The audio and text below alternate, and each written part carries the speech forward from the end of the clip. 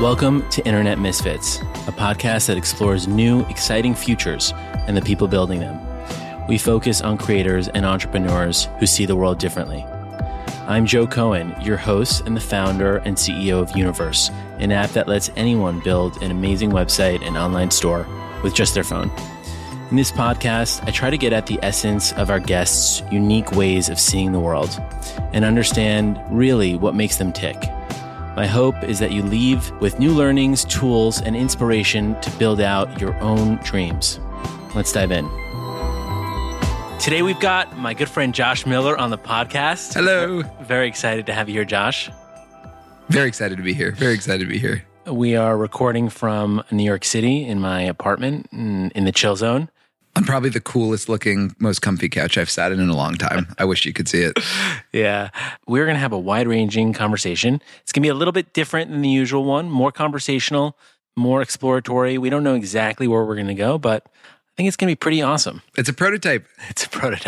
For some context, for those of you who don't know Josh is, in addition to being a good friend of mine, the co-founder and creator of The Browser Co., which is building a new web browser and really challenging our ideas about what a browser for the internet can look like. He is also just an experienced tech entrepreneur, started a company way back in the day. We met over a decade ago. We were both starting companies as college dropouts in New York.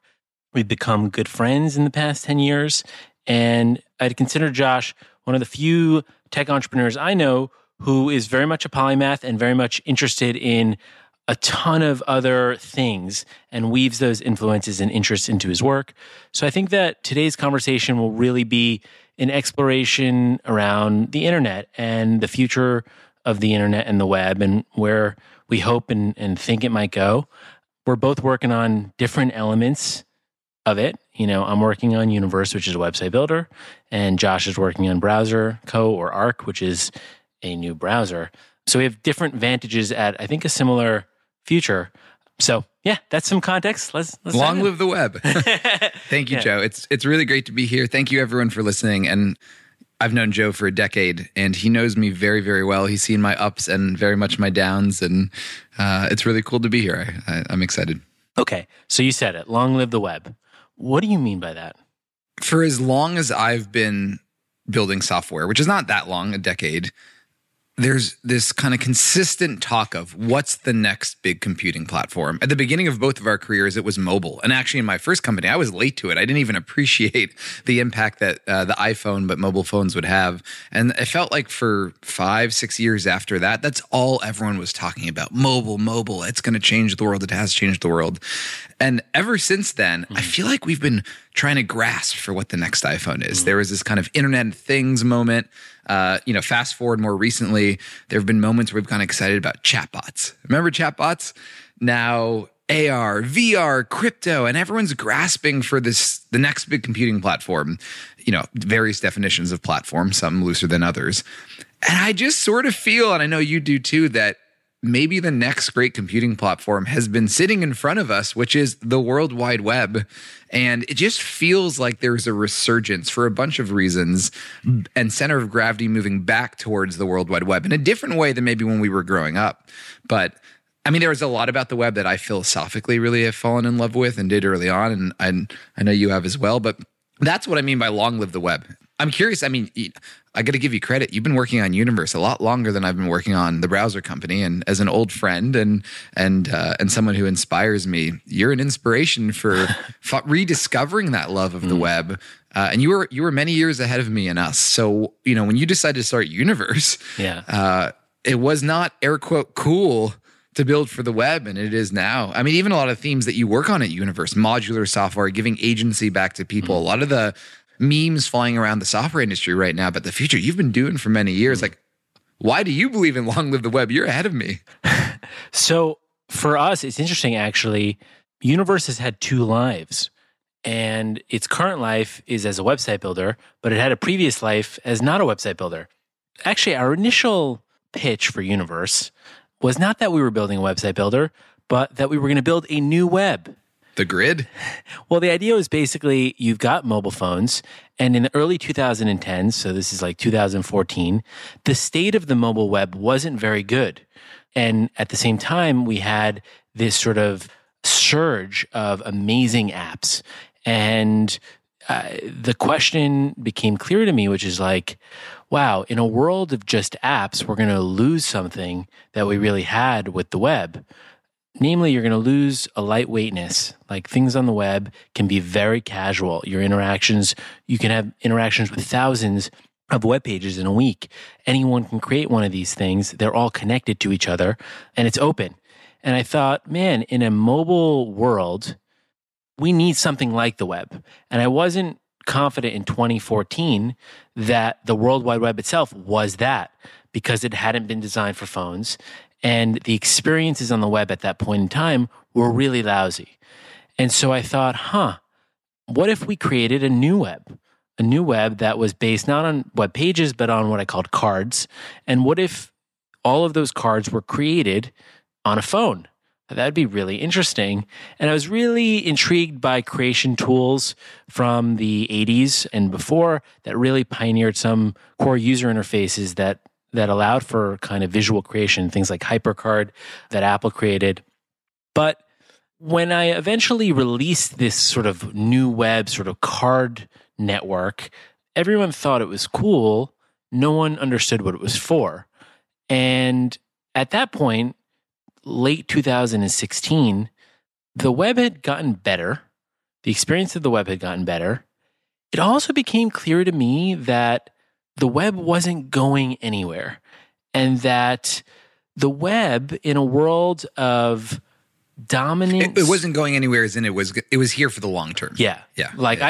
I thought there was a point in time in 2012, if you said like, do you think that the World Wide Web would be around in 10 years as an important platform? I wasn't sure. And I think the industry consensus was similar. I think it was like, oh yeah, no, the web is dead, like apps are the future. But what became clear to me was that A, the web wasn't going anywhere in, late 2016. B, the internet had come to be dominated by companies like Facebook and Google and Snapchat and Apple. And the one thing that wasn't owned by all those companies, but that was embedded in each one of their properties, was the web. And I just thought, as someone building a startup creation tool, if I need to get distribution for the things that people make with my tool, I want to be creating things that can be shared in every platform. And guess what can be shared in every platform? A URL, a website. And so all of the ideas that I had originally had about sort of building a new mobile web, I realized that I can package in a way that almost is subversive into the existing web, and that you could create a new web through the existing web. And so re-released Universe at that point in time as not this kind of experimental social network, but as actually a tool for making websites that you could use on your phone that was super open-ended, that had a novel interface to do it. And that worked. And my conviction in the web has only grown since. I think all of those trends that I picked up on, late 2016 have been exacerbated, and simultaneously the tech has gotten a lot better. So what's possible in the web now on a phone is just wild. Yeah, and actually I want to call out, what if we built a new web? ? We need that energy this year. It's so inspiring and energizing. I can feel in my body just that level of audacity and wondrous possibility is just refreshing. And again, you're ahead of the curve by, 10 years. Well, I think I learned a lot about that. The big lesson that I learned was that to bring or at least that I'm working on, is I think it's really important to imagine futures that don't exist. But I think the art of making a possible future exist is like the rarest and hardest art in the world. And especially if it involves many other people and a company that's a functioning business. And to me, the trick is that you want to take big new ideas, and package them as familiarly as possible. And you almost want to be super ambitious in the idea and extremely not ambitious in the packaging of the idea. Is that hard for you? Because we've followed your playbook. We call it the browser company almost as a misdirection and a bit of a kind of playful mark, because we don't view ourselves as building a web browser. Yeah. We view ourselves as building an internet computer. We don't even have the language for it yet. And however, it's very effective and helpful that everyone knows what a web browser is. And it makes it incredibly effortless to walk into a dinner party and say, hey, I'm making a web browser. Oh, I use Firefox or Safari. However, as someone who is really creative and ambitious and imaginative, sometimes I recoil a little inside it. Like, no, it's not just a web browser. What's your experience been with that over time as someone who is trying to imagine a new web? But, I'm sure at times people go, are you a link in bio company? 100%. I think a lot about this. At the end of the day, what I care about is the thing working, right? Like I want this future. So I don't really care about how we get there, and I'm willing to figure it out along the way. But I once read about this designer. He was sort of like the Johnny Ive of the 50s. His name was Raymond Loewy, and he was an industrial designer. He designed planes and trains, but he also designed like cereal boxes and, very prosaic things. And he had a principle, he called it MAYA, Maya, which meant most advanced yet accessible. And his basic framework is that if you are making something that is super futuristic and high tech, you want to package it as familiarly as possible. And if you're making something super familiar and boring, you want to package it as whiz-bang as possible. So if you're designing cereal, you want to make it seem like it's from outer space. And if you're making a rocket, you want to make it feel approachable and like a living room in a way. That always really resonated with me as just good design. Like that's, to me, the packaging layer is a matter of good design. I think Apple is actually the number one progenitor of this idea. If you think about the iPhone, when it came out, it wasn't a phone. It was the coolest computer ever built. It was a pocketable computer that had all-day battery life, that had this amazing touchscreen, that was a single screen, and there had been PDAs before it and all these crazy things, and Apple came out with a phone. And the implementation of that phone, though, was radical. And to me, what that said is like, wow, there's so much power in sneaking in a breakthrough product with the familiar framing, but it also requires confidence. Like Apple does it because they're confident. If you look at other companies like Google or Facebook, there's often a tendency to frame the thing that they're doing in bigger terms than the implementation. So, like... That's so true. That's such a great point. And I think what it comes down to is that Apple, I don't think really cares about what the industry thinks. I think Apple cares about what consumers think. And I think that other companies are very easily caught up with what peers think. And to me, that's the difference. So it's like, yeah, it does require a bit of confidence that in time people will see the thing that you have in your mind. And probably comfort with who you are as a human and as a person to know internally. Totally. Finding your joy and satisfaction and fulfillment more internally than externally. I think so. Yeah, absolutely. So I'm going to take us in a different direction right now, because for those of you who don't know Joe, Joe is an Apple fanboy. Yeah. You love Apple. I mean, I love Apple products, but you love Apple products. Yeah. You're making products. You're making a product. You're making a new web. You're building for the internet. And Apple has rather famously not been a huge fan of this World Wide Web that we are saying long live. How do you reconcile that?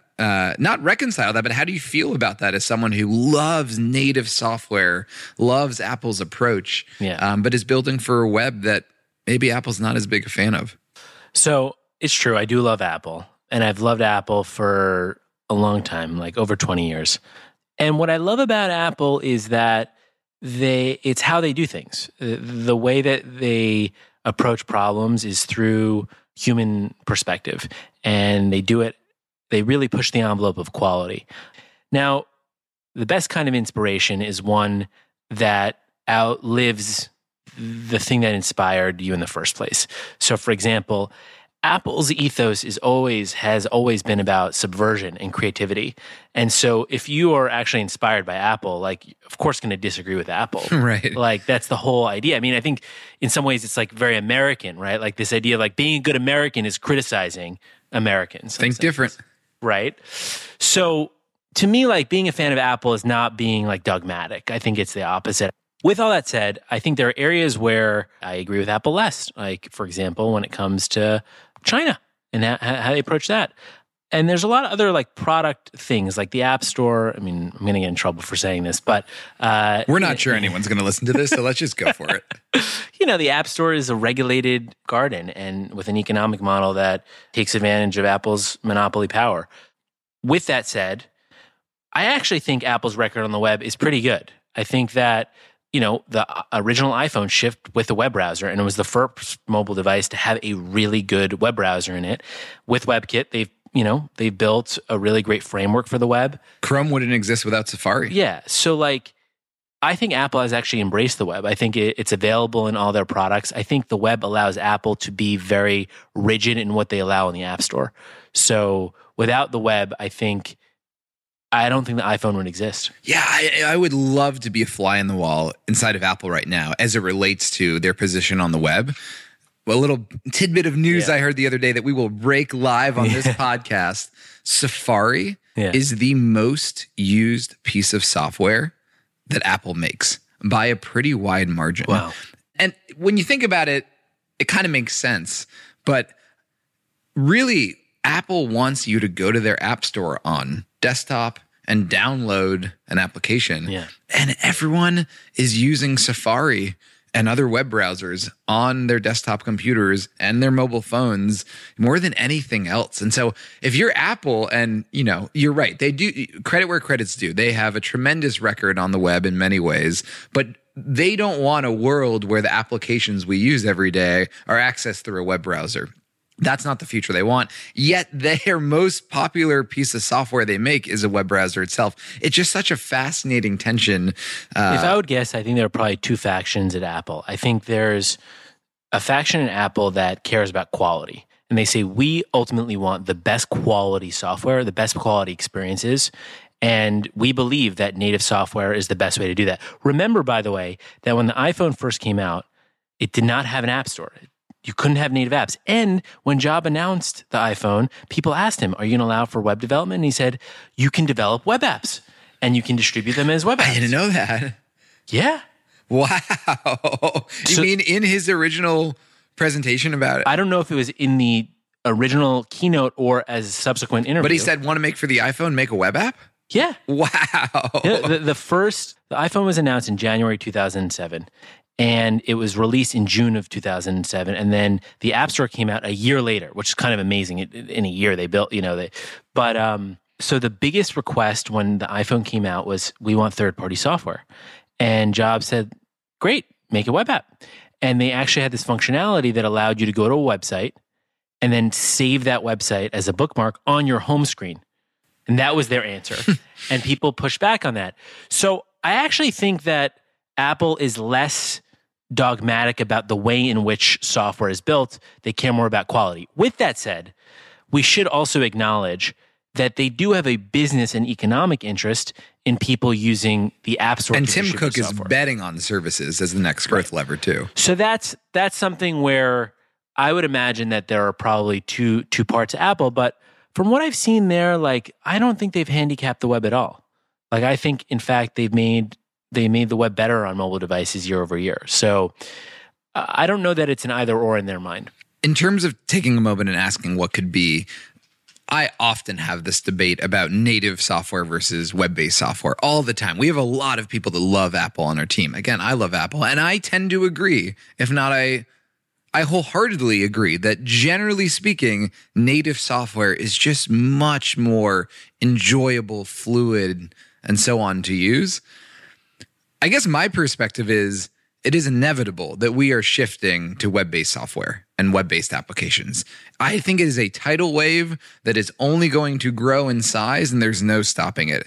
So instead of saying which is better, I think the really interesting question for us, for you, for Apple is, if native is better, how can you make the web feel more native or have some of those inherent properties and characteristics, given that for a whole host of reasons, people are going to build for the web first and are building for the web first. So why do you think, just lay it out, why do you think web apps in this case are the sort of inevitable future? For many of the reasons that I think the web is such a wonderful construct. It is free to access from any device, from any software maker, which as a developer, as you know, it's really costly to make native software the traditional way. You got to hire a bunch of specialists on a bunch of different platforms. And as computing continues to proliferate, it might get much more complicated than just Apple software and Windows software and Android software, which is already a lot to reason with as a small company. With the web, you make it once.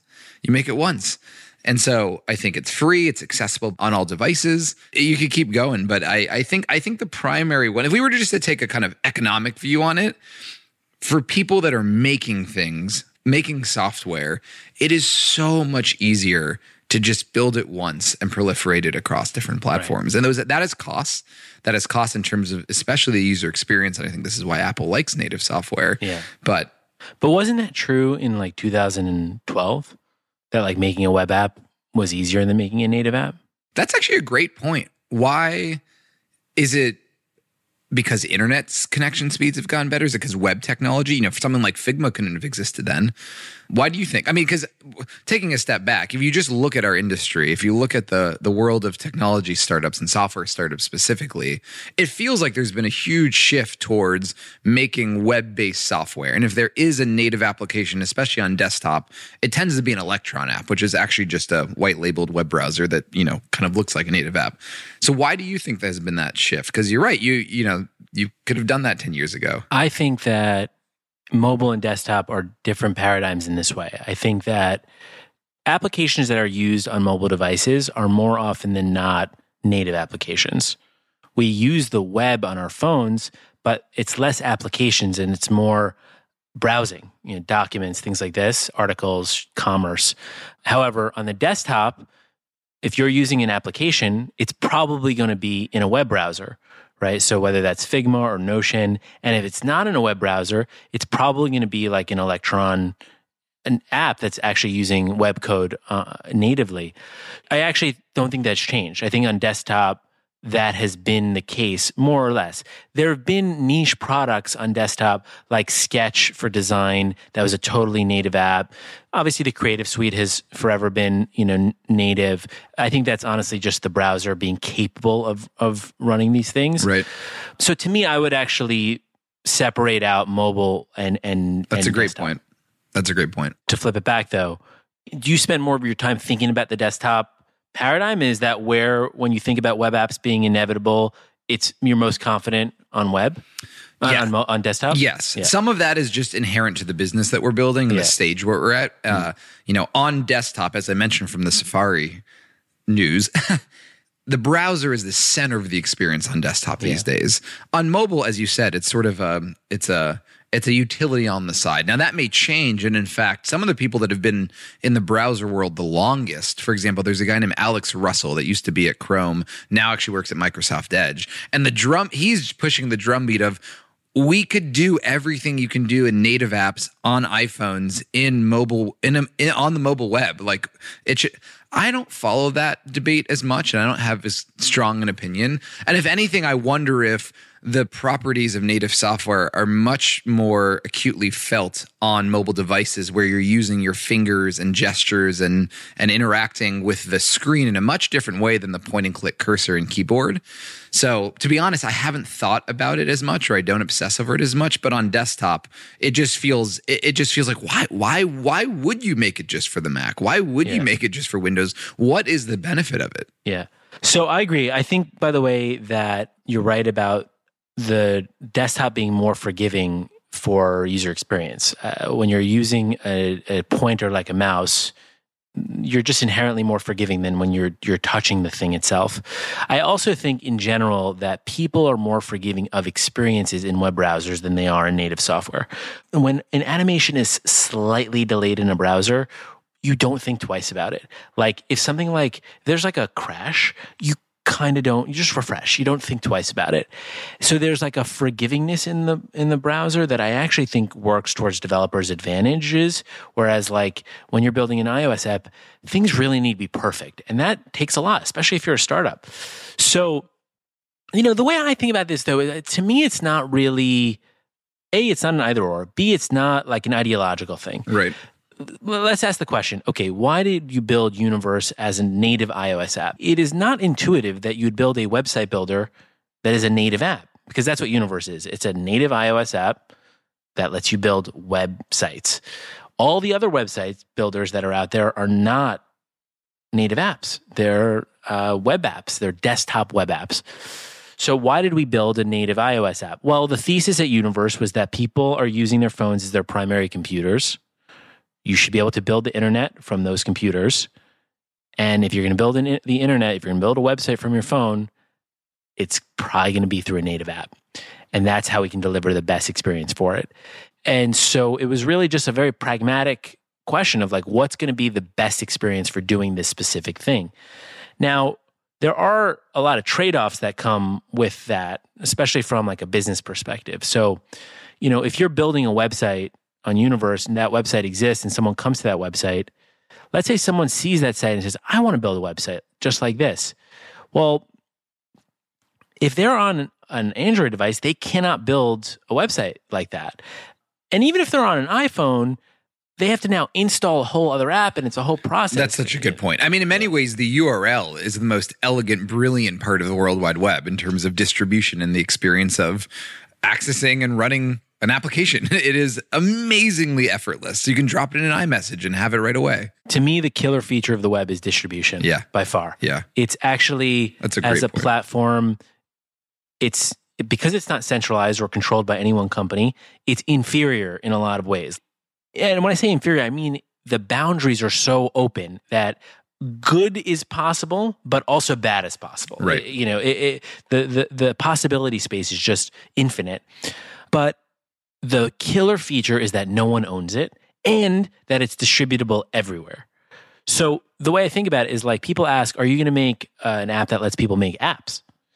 And we may do that at some point, but I'm not that interested in that right now. The reason is that I think very few companies should have their own app. Every company, every individual should have their own website, but very, very few should have their own app. Think about how many apps you install a month. It's not that many. Think about how many websites you experience a month. That is such a great point. So if you are now making a presence for yourself or your business, you want to tip the odds in your favor that that thing will be viewed. Right. You want distribution. So how are you going to get distribution? You should make it for the most distributable thing, for the thing that's on every platform. Right.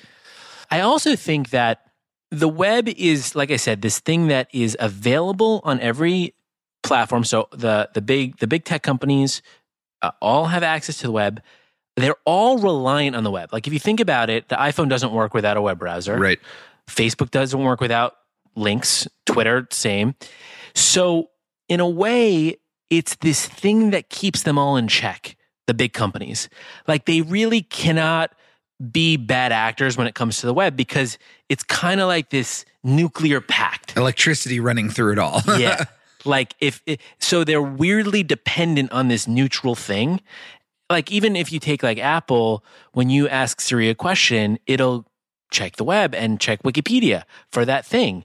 So like they can't fuck with the web because if they do, then it will start an arms race between the other companies and they'll all be worse off. Right. So we have acknowledged that it is much easier and more affordable for developers and creators to make for every single platform imaginable for the web than native software. Yeah. So there is an accessibility and cost for developers making software available to everyone. There's distribution, as we just talked about, and the elegance of a URL. I think the third, which we haven't touched on directly, is there's no 30% tax.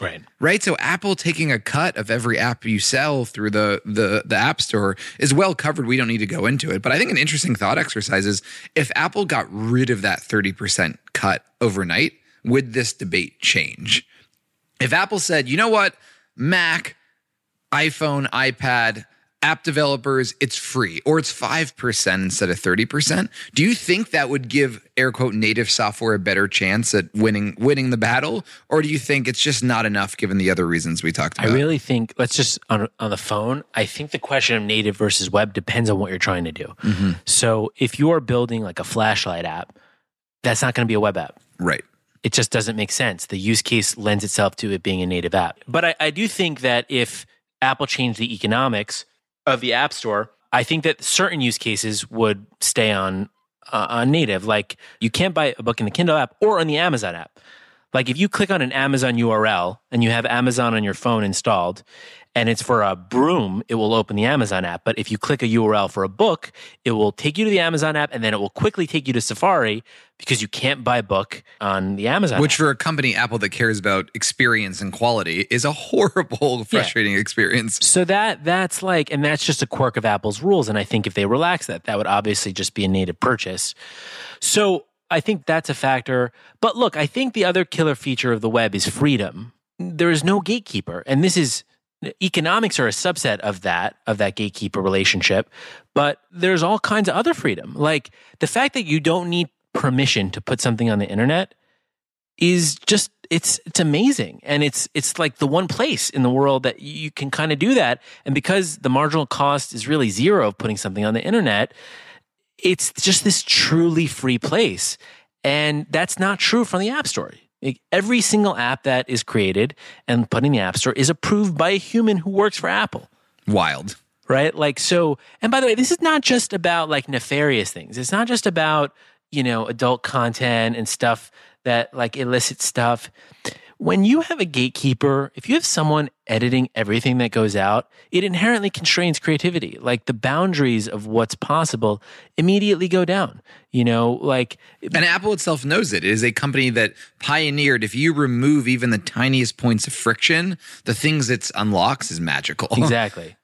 So I think that freedom is more important today than ever. Like, I think that's why the web is so vital. Like, I think even outside of just the technical discussions of where you build applications, I think the permissionless nature of the web is a miracle. It is a miracle that we have this forum. I think that more of the internet, so outside of the web, should resemble the web. Right? Like I think things like Twitter should look like the web, meaning it shouldn't be controlled by a single person. And I think that we'd have a lot more human flourishing if that was true. I totally agree. Imagine listening to a podcast and not hearing an ad for a website builder. You'd be like, what kind of podcast is this? We know you need your fix, and we're not going to deprive you of that. At Universe, we believe websites are the main event, so of course we'd sandwich one in between our show. Here's the deal. Websites are dope, everyone needs one, and they can actually be fun to build and have some personality behind them.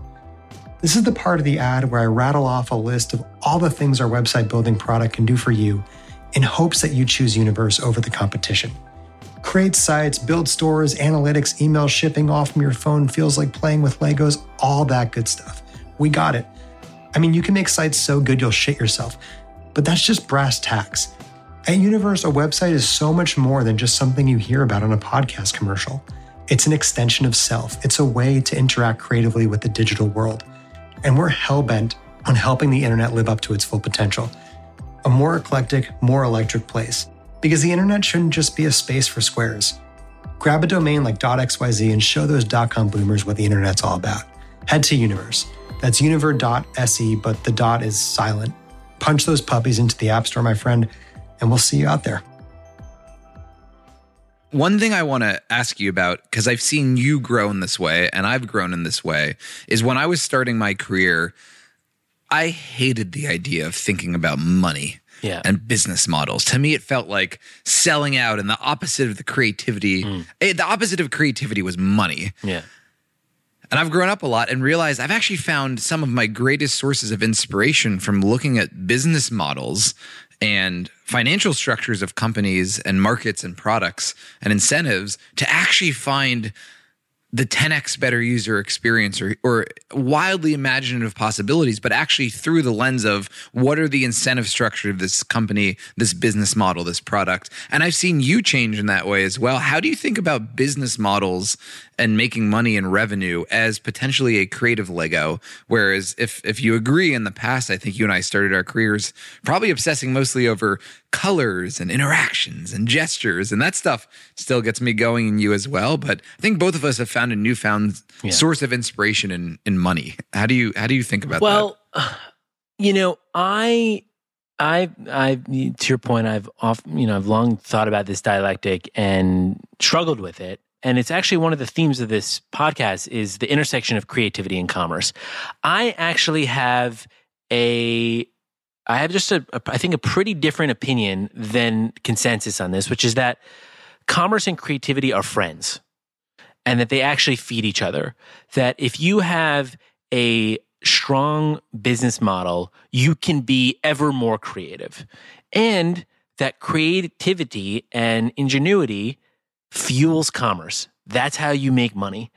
And so I think that there are entrenched interests that have created the concept that these things are at odds. And I think it comes from the art world, frankly. I think that creativity, the beacon of creativity, is often thought of as like artists, painters, visual artists, and the art world.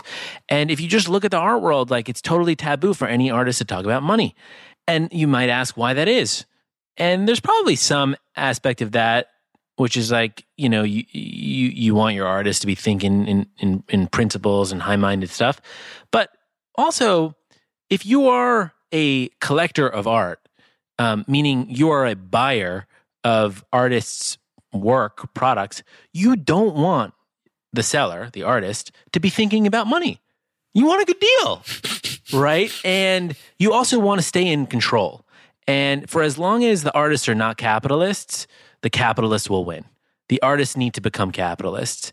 And when the artists become capitalists, I think the art will get better because it will be more free, right? Like if you are at the end of the day subject to the whims and desires of capital, then you are indebted to that. Yeah, I mean, that is actually one of the original sources of inspiration for making a web browser. Because before the browser company, if you had told me I was going to make a web browser in 2021, 10 years ago, I would have said what went horribly wrong with my career.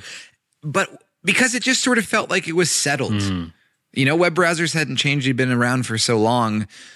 And then we learned the reason that was true were business model incentives. Yeah. Because essentially Chrome and Safari, because Apple makes their money from Safari by getting a check from Google. Right.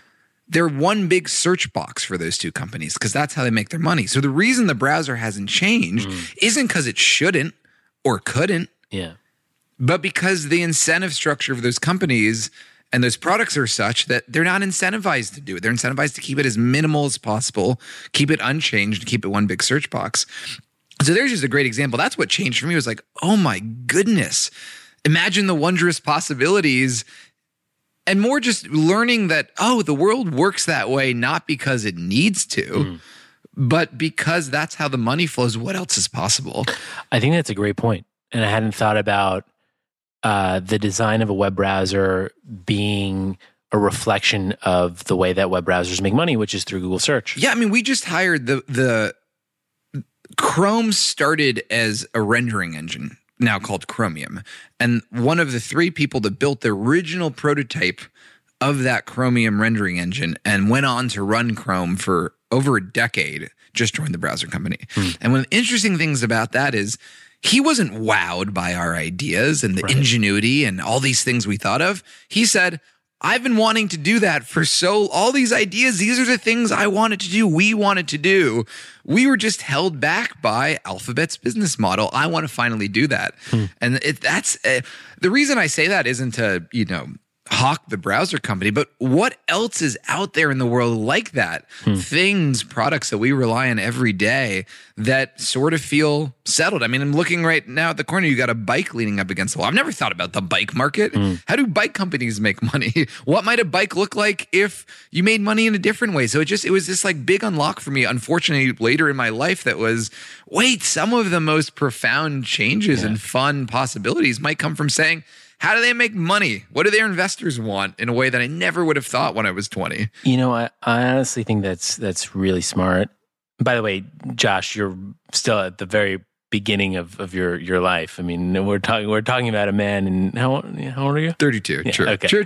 Fair. So, but I think my wife tells me I'm not a spring chicken anymore. So thank you, Valerie. I think that I've long believed that the most consequential decision that a business makes is what its business model is, and everything comes from that. So, for example, if you look at Facebook, like all of Facebook's decisions will come from its business model, which are selling ads.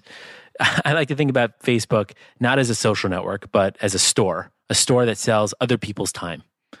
Facebook is a store that sells other people's time, and it has any kind of time you want, sharded in any number of ways by the qualities of that time. And if you think about it that way, then Facebook's inventory is someone else's time. A business can only be as big as the inventory that it has. So Facebook's incentive is to just grow its inventory, which is stealing more of your time. Yeah, when I worked at Facebook, they would literally put up a pie chart and it would be a person's day. Yeah. Like sleeping, literally bathroom was a sliver on this pie chart. And the conversation at Facebook, which is when I knew I had to go, was how do we get more of this chart? Right. That was the mandate. That was the mission. And frankly, I think I actually do think that there are business models that are virtuous, and I think that there are business models that are exploitive. And I think the Facebook one is mostly exploitive. And I think that they're predictive. But the thing that I hadn't thought about, which I think is really interesting, is using that idea as a filter to find opportunity. To say, what categories right now are indebted to a business model that is hostile to people? Yeah, if I were to start another company today, that is the exercise I would do. Right. I would go and look at my favorite products, most used products, the most valuable, and I mean, however you want to do it, and say, how do they make money, and what incentives do that lead to? And if you had a different set of incentives, what alternative universe might that lead to? And again, I honestly haven't done this exercise because I'm busy at the browser company, but I just think it's really exciting. I mean, hopefully you can hear in my voice the possibilities. And I think it's also not discussed enough that if you look at some of the most successful companies, they innovated on their business model just as much as they innovated on the product experience. Yeah. So I think the internet presents an interesting version of this question because internet business models have not been obvious. And if you look at like the history of internet business models over the past 25 years, really advertising was the big model, and enterprise software. I think we're at a moment now where new business models are possible. For example, Universe is a direct-to-consumer software subscription. It's SaaS, which I want to hear more about the browser one. But I wonder if in the physical world, for example, business models are fairly settled. Like they're direct to consumer. And if this is just a uniquely internet oriented question. I don't think so. Do you? No, I mean, let's think about some other categories that we think have business models that have some assumptions that can be challenged. I mean, I'll give you an example. Yeah. One that I, in another life or maybe later in my life, would love to do. I grew up in Los Angeles. I've lived mostly in big cities. I love restaurants. I love eating probably too much. And I was talking to a friend who helped his buddy set up a new restaurant in the Bay Area. And it is one of the top 10 restaurants. It was named one of the top 10 new restaurants in the year. Wildly successful. You cannot imagine opening a new restaurant and having a bigger success. Barely breaks even. Right. If that. And it's packed every night. It caters to a consumer with a lot of money that buys natural wine, and it can barely make money. And if you think about all of the business models on the internet and where the enterprise value comes from, time spent, transactions, repeat visits, central to your day in life, a restaurant isn't smack dab in the middle of that. What in that business model feels malleable? I don't know. I don't know. And so what is so fun about the exercise is you really got to, we had to get deep in the history of web browsers and the companies that make web browsers for us to understand it in that category. I'm not going to be able on this podcast I don't know enough. But for example, I forget however many years ago, someone was trying, maybe they still are, I hope it's working, a membership subscription model to a local restaurant. So for example, when I lived in Fort Greene, Olea was half a block, and I loved Olea. It was like the best neighborhood spot. We knew the waitresses and the waiters, and it was a part of the fabric of my life. And the way that I reflected that was I paid them for my potatoes. Is that the best way to monetize that time and love and relationship. And so what the idea was, hey, I would be a member of Olea, like I'm a member of NPR, and I'd pay Olea, I don't know, $10 a month, and I would still pay for the food, but I get some set of things. Now, context bias for everyone listening to this. I'm on the board of Patreon and have been for a bunch of years. So I'm fascinated by the idea of membership and just other business models. So does that work for restaurants? Could you do Patreon for restaurants? I don't know, but first principles, I don't know any reason why there's so much business model innovation on the internet and with digital businesses. Why couldn't it be true for physical? Other than, again, it takes... One of the things you said to me the other night at dinner that I will probably never forget in my entire life is you said the smartphone was inevitable, but the iPhone was not. And I think that's one of the things that you learn as you get a little bit older is everyone's just making it up. It's just a bunch of humans behind all of this. And so it takes someone to say, I'm going to invent a new business model for restaurants to do it. Right. And I just think it is inevitable that it will happen at some point. No, I think that's right. And I think your point about not knowing the answer up front is also really right, which is to say, like, if you have an idea, to me, like, I think projects are worth doing when you're really interested in a question, but the point of the company is to answer the question, or the point of the project is to answer the questions. It would be naive to think you could answer the question at the onset. Like, your question is, how can you build a better browser, I presume, but the answer to that is what you're exploring every day. But there's so much cultural pressure to have answers. I'll share some constructive feedback I got the other day. It was from the co-CEO of Atlassian. And Atlassian, for people that don't know, is a pioneer in so many ways we take for granted. This Australian company called Atlassian invented SaaS. Right. They pioneered so many things, including novel business models. And the CEO uses Arc and I have a tremendous amount of respect for him. And the way that we have been telling people we're going to make money, and we mean it, is we're going to have Arc for Teams, and you're going to pay $5 a month or charge your company $5 a month to get this really great SaaS software. And I told this to the guy who invented SaaS software, thinking this was a layup. And he, in a very polite, constructive, kind way, he didn't say this directly, he said in a very kind way, how unimaginative. As a company that is known for trying to become known for doing things differently, you're then going to come to me and say you're going to copy paste some business model just because culturally that's what everyone's talking about right now. And it's so true. It's so true. But you get that pressure. You go to a party, you pitch an investor.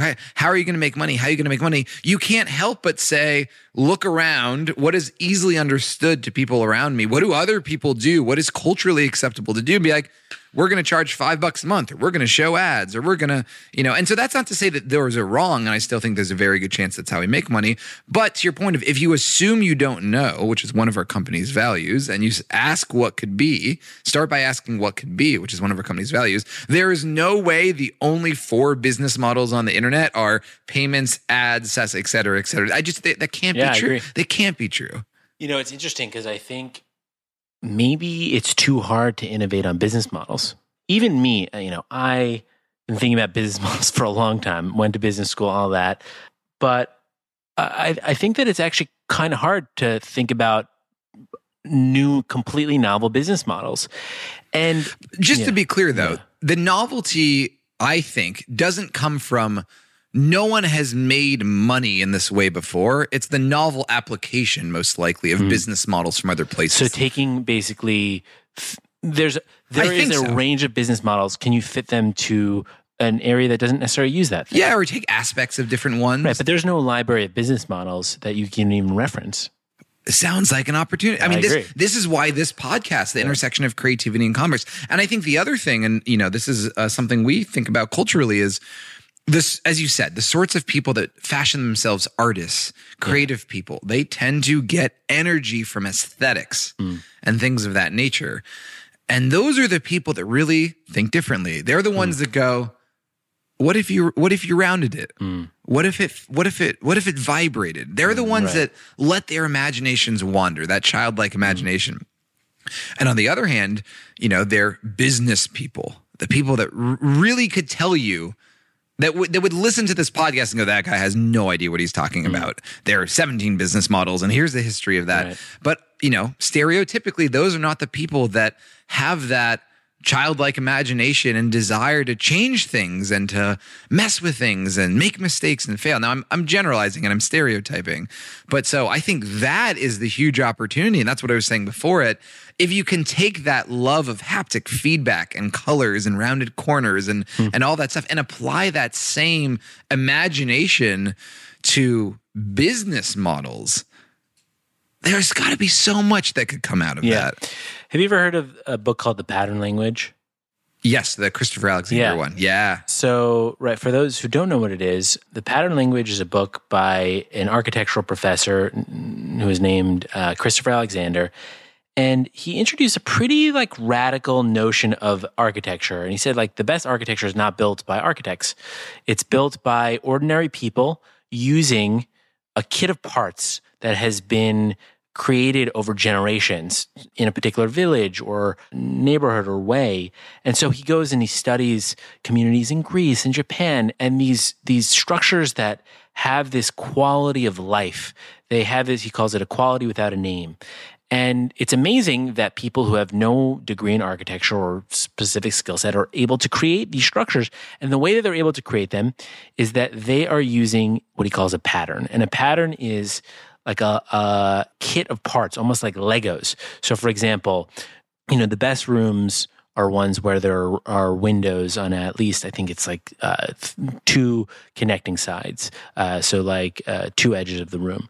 That's just a piece of knowledge that has been created in that community and is passed on. Like if you had to come up with that on your own from scratch, you'd have to go to architecture school.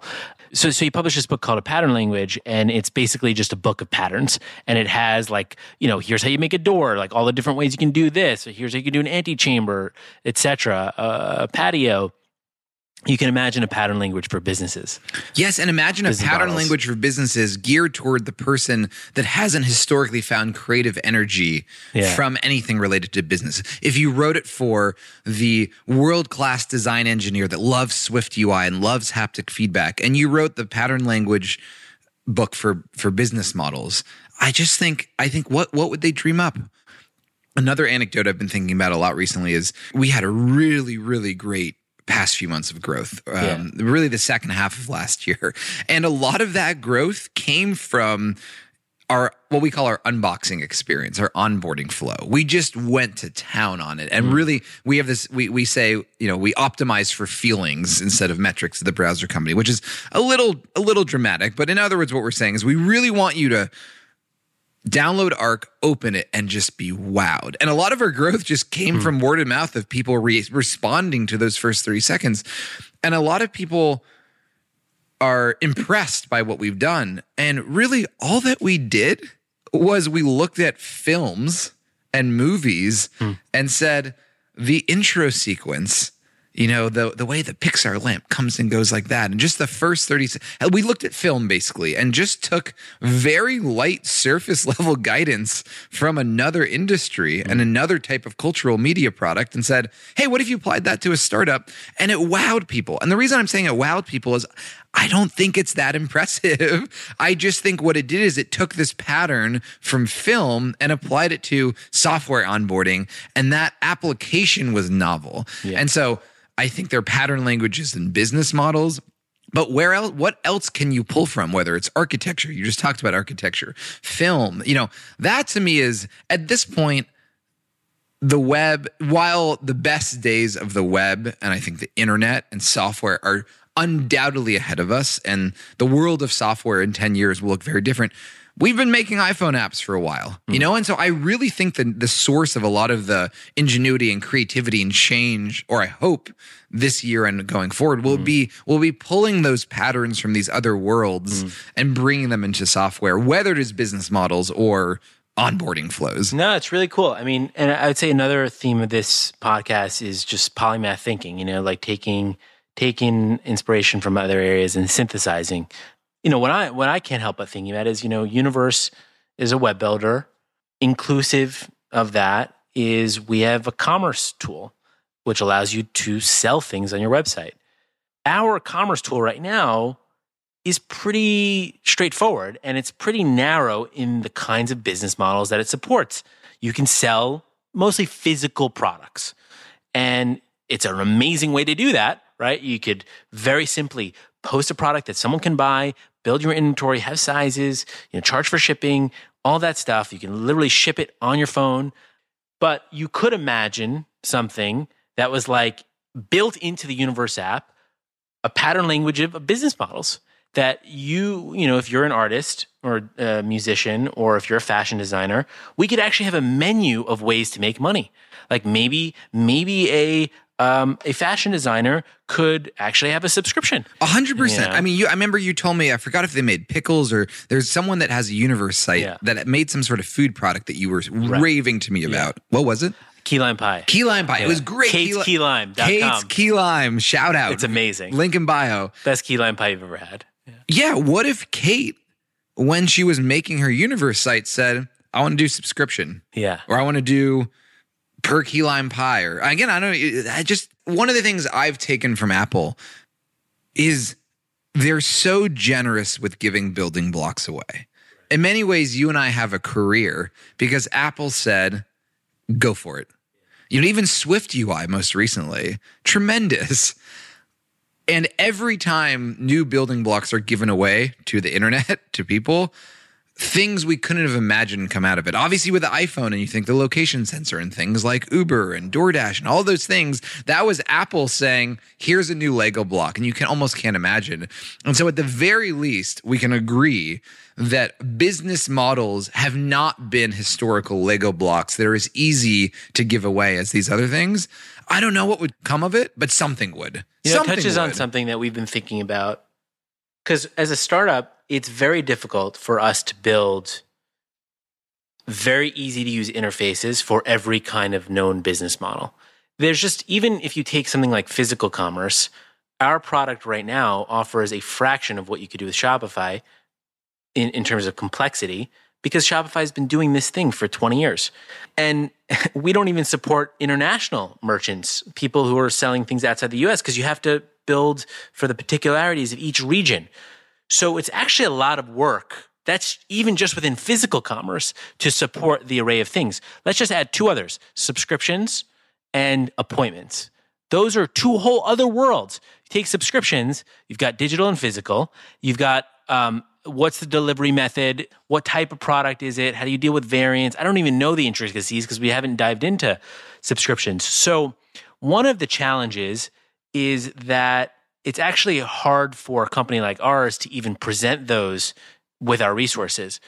With that said, one of the things we've sort of updated our thinking on is we had this approach that if you want to do business on your site, because people asked Universe to build a commerce tool, we should really privilege a first-party way of transacting on Universe sites. And we oriented the company around that. And we still have an amazing commerce tool. We're going to continue to invest in it. But we've actually changed our thinking for the time being on this, which is to say, we're never going to know all the possible business models. And we're certainly not going to have the resources as a small company to build ground-up first-party solutions for every type of commerce that can happen on the internet. So we're going to find the best services out there, and we're going to present them to our users and make them available. So whether that's Patreon for content subscriptions or something for appointments, we've actually shifted our approach there and how we're thinking about it. Awesome. I have a theory. People often think about the history of computing as being a story about computers getting smaller and faster and cheaper. But I actually think that the history of computing is about power, and really about the pendulum swing of power between institutions and individuals. So if you think about the first computers, they were for the military, and they were literally room-sized machines of war that allowed governments to successfully prosecute their enemies. And then they became the instruments of the biggest businesses in the world. Like IBM is International Business Machines. And they cost millions of dollars in today's. Yeah, millions of dollars. And then, in the 60s and the 70s, you had the personal computer revolution. And that revolution was about individual agency. It was about a computer could be used not as an instrument of big business or big institutions, but as a tool for humans to get power and to shape the world around them. And it wasn't a coincidence that those computers were created in San Francisco, in the San Francisco Bay Area, in the 60s and 70s, during the counterculture movement. These guys were tripping LSD and thinking about how the world could be different. And the computer became this tool for them to do that. And so then the PC takes off as this sort of bicycle for the mind, but then, gets co-opted again by big business. The pendulum swings back, Microsoft, right? And the era of Windows and Office software. And then the web comes around. And again, the pendulum swings back to the individual. And now anyone can publish, any schmuck in their apartment can publish a website, can build an app. Facebook itself was built by a college student. And then the pendulum swung again back to the individual. But of course, Facebook grows up, Google grows up, they become big companies, and now you got institutional power again. And then you have a new day. Let's mobile. swing it back. Yeah. Let's swing it back. So mobile restarted the clock again. Instagram itself was a little startup, sold to Facebook. They had 10 employees or something. WhatsApp as well. And now it's swung back. Now tech is very much the instrument of big institutions. But I do believe we're on the cusp of a shift. I agree. This is we're recording this on January 4th, and this is the most optimistic and excited I've been for an upcoming year in terms of what we might see. Yeah. In the technology industry in a long time, because I feel like in the past couple years, something just felt a little bit stale, a little bit boring. I don't mean to, overgeneralize. There were lots of remarkable things, especially through the lens of COVID and everything that changed, especially culturally. But I just feel like we're on the precipice right now. I don't know how you feel, but I just have this intrinsic sense of optimism about what might come next, because it feels like, both from a technological perspective and from a cultural perspective, it feels like we're on the verge of something new. I agree, but I also don't know what what's exciting to me about it is that I don't see it fully. Agreed. And I think in some ways I have no personal moral stance on crypto and Web3, good, bad. But I think in many ways it captured so much oxygen in the room that in some ways I think that's one of the reasons I'm optimistic is the people that there's undoubtedly going to be a lot of energy put into that as a potential future. But I think the chinks in the armor and the deflating of that balloon a bit are going to leave open a lot of white space for the next entrepreneurs and the next creative people to say, what are the building blocks I should use? What should I build? I actually think that, the crypto boom was in part fueled by speculation, but the genuine parts were really fueled, I think, by an idealism and a yearning for an individual as opposed to institutional internet. And it became this sort of vessel for all of these ideas. And I think because it's so intrinsically tied to economics, it really lends itself to speculation.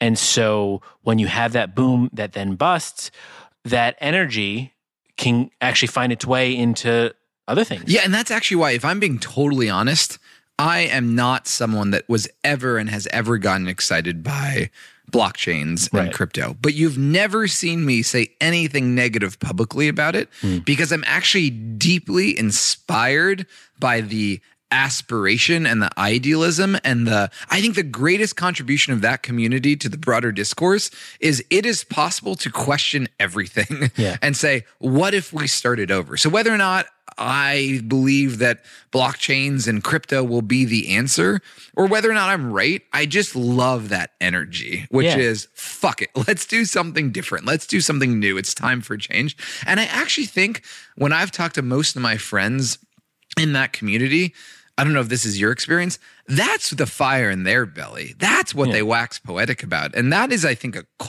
social shift going on. I think the culture precedes the technology. Absolutely. And I think that the culture found a home in crypto as an avenue, but I actually think that crypto and Web3, because it's such a nascent technology, is actually not a good vessel for most of these ideas to take form. Right? There is just so much space available using existing technologies that can better serve people. Right. We talk about decentralization, the World Wide Web. Exactly. Like that's one of the amazing things in terms of long live the web. And my belief in the web as the future and the great platform in front of us is, hey, we care about decentralization. We care about freedom of speech. Whatever is the web, that is totally. The web. Yeah. And I think there are different kinds of decentralization. Like technical decentralization is important, but it's only one kind, right? For example, creative decentralization. If at the end of the day, even if you had a technically decentralized system, if everyone's output looks the same, then that's not really decentralized. Like you don't have individuality in that system. Also, I think another thing that is not talked about really in the decentralization topic is user experience and the accessibility of decentralization. Like I think decentralization is a little bit like organic food, where organic food was a thing in the 70s, but like it was really only for the most determined hippies, right? And over time, it's become something that's much more accessible because of things like Whole Foods and because the value of it was made clearer to people. So I think that's what like decentralization needs. At Universe, I would love in the fullness of time for the Universe network to be technically decentralized, where we do not control the network. Yeah, the technology is not there. Yeah. And one of the reasons I love the browser space is no single company will ever control the World Wide Web, right. And no single browser. I think the moment we're in today is the most market control by a single player of the browser space we're ever going to see. And even that, think about how many. That's a hot take right there. Yeah, I think, we are going to build a really big business. I'm very optimistic about our prospects. I don't want to control 60% of the market. I think that defeats the purpose of the World Wide Web. So I'm optimistic. And one of the things that I want to go back to is you mentioned culture leads technology. Yeah. And I could not agree more. And I think few people talk about that. As someone who grew up in Los Angeles, and really my first love in many ways was going to films with my family. Why do you think people don't talk about software as a cultural product like they do a book or a film or a painting? It's almost, I feel like culturally or historically, people have put technology products in this like utility bucket, almost like a hammer or a wrench. Yeah. When I think about software, much closer to a film or a TV show or a book. And one of the things we talk about, as I said before, is about optimizing for feelings. When you watch a film, the film's not solving a problem for you. It's not about efficiency and utility. It's about an emotional response. It's about making a point, sharing a perspective, making you feel a certain way. Do you think that's overly romantic, or why historically have we put software products in this bucket of utilitarian tools that must do things efficiently versus something like a film or a book that is about feeling and it is about emotion and is it about sharing a perspective? And in many ways, the properties of it are much more similar in terms of the aesthetics and the interactivity and what's your take on that? I think you're right. And I think that it's because we're just early. I think the internet's still very young. I think we're in the teenage years of the internet. And I think if you look at a medium like film, it's had 100 years to develop. And I think it's also because the ways that you create software have historically been very esoteric and really only manipulable by people who think in code, think in a very particularly abstract way. Yep. That, of course, the people who are making software are going to make things that are not visual, that are very pragmatic and functional above all else. I think that this is just the maturity. And I think technology has gotten to the point where it used to be that innovation happened mostly at the technical level. But I actually think today innovation happens at the design layer. Like, yeah, of course, we're pushing the envelope of the technology, but it's driven by design goals. And so that is a shift. And I think your point about the creativity in the software world has largely been limited to people that can program and can code. And the sort of personality historically that was drawn to that had a certain worldview or a certain set of sensibilities. And I think accessibility is a big key in terms of unlocking a lot of this creativity and wondrous new possibilities we're excited about. And I think you see that even with something like Notion and Notion templates. And this is where I think Universe was ahead of the curve on the theme teams behind things like Notion. But if you go look at the Notion template ecosystem, if you just type Notion template into YouTube search, for example, it is wild what you see and the creativity that people are making with these building blocks. Replit is another great example. That's still code, but even just removing the friction and making it more accessible and easier to use. I think these new worlds that are going to be invented are going to come probably from folks who making software would have been inaccessible or more inaccessible in the past. I just can't wait. Yeah, to see. the expression is like, there's this quote of like, we shape our tools, thereafter they shape us, and so we are a product of the tools that we have. And the output is determined by tools. That's why I'm interested in technology and why I like making tools. It's because if you change the tools, you're going to change the output. Like at the end of the day, we think about the great forms of art and media that we have. They're entirely shaped by technology. Film is a technical medium, right? Like, and there's a whole world of film that has resulted from that. The internet and software is this magical thing that allows us to create new media within it. Allows anyone to invent that. And so I think we're just at the very beginning. And I think, one way I think about it is like, in the world of making like no code tools or things like this, I think there are really two frameworks to think about it. One is, how can you make the machine more human? So meaning, how can you take, like, the machine itself doesn't speak English. Doesn't even speak code. It speaks assembly, right? Like it speaks the language of zeros and ones, binary electrical pulses. And then we have assembly on top of that as an abstraction. And then you have, super low level operating systems. And you keep going up the stack until you have a scripting language like Python or something like HTML and JavaScript. And then only then you might have something like Webflow, which it exposes the properties of CSS, but it's in a visual format. So you're starting with the machine and you're building layers of abstraction on top of how the machine works that are more human. I am much more interested in starting with the human and saying, how does a human's brain work and how can we fit that to technology? So how can we start, okay, people want to put a blue square there, so they should be able to put a blue square there.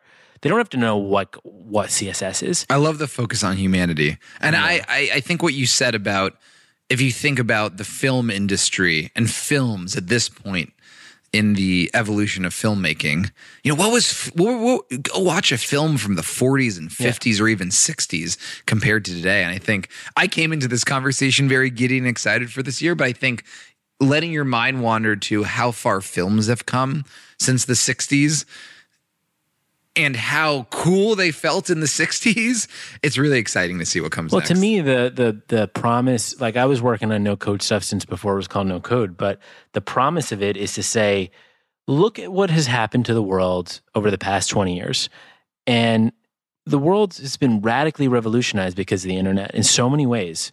Infinite knowledge available to anyone, but the products and the things that have been made on the internet have been ultimately made by a very small subset of people who live in the Silicon Valley area and think in a very specific way. So what would happen if you empowered every user of the internet to become a builder? Like you just have a meta revolution. Yeah, and I think that is another pendulum that is swinging back that is so exciting is I think we had a decade of consumption. Right. When I grew up on the internet, when you grew up on the internet, it was much more active. In some senses, it was much more focused on information retrieval, but really we're messing around with HTML and MySpace pages. Yeah. And then I think, in this world of social networks, it's been a decade of consumption largely, right? And about experiencing an environment that someone else created and consuming within it and streaming. I think the pendulum is switching back to a much more active, participatory. The internet is a generative medium, whether or not that's no code or other things. So, but that's really exciting. I was just gonna say, I think what is leading to this is, we just went through a hell of a 5 years, right? And between COVID and everything else, I think that people have really lost trust in institutions. And those institutions are melting. Like these things that we thought of as the pillars of civilization, we've realized that actually they're not in a lot of ways, and they're really behind the ball. And so I think in some ways that's scary because these are the things that upheld society. But in other ways, it's completely freeing. So because freeing. those institutions are molten. They're to be formed.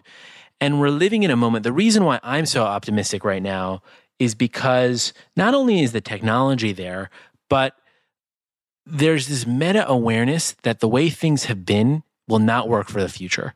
And the environment is such that it is manipulable.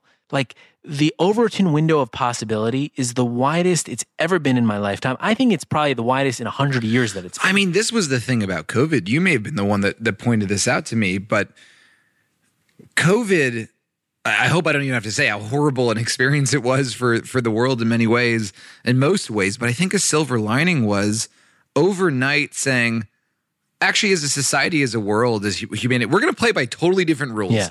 Everything is going to change overnight. And I think in many ways, in most ways, it changed for the worse. But in many ways, it said, whoa, look at, if you do it like this, you get this response or this experience. And I think that showed literally everyone in the world that other ways are possible. There are other ways to live. 100%. There are other ways to do things. And just in the same way, this goes back to the business model conversation, I could never look at a web browser the same way again once I learned it hadn't changed, not because it was perfect or done, but because there were incentives. I think COVID has shown everyone in the world that anything that works a certain way can be changed. And if you change it, it will lead to different effects, some of which may be good, some of which may be bad. But the possibilities it opens up, and I think imagination it opens up for people is really exciting to think about. And I also think there's a kind of fuck it attitude coming out of COVID. 100%. We've all been cooped up. And so I think there's a really exciting energy right now. And I think should we go get sushi? We probably should. I think that's a good note to end on. And I have a feeling that this won't be our last show. I really hope not. Thank you for having me, Joe. All right, Josh, thanks so much. Thanks for listening to Internet Misfits. I hope you found the conversation inspiring, helpful, energizing, and insightful. You can find me on the web to continue the conversation on my personal site, joe.universe, which is joe.univer.se. See you out there. Bye-bye.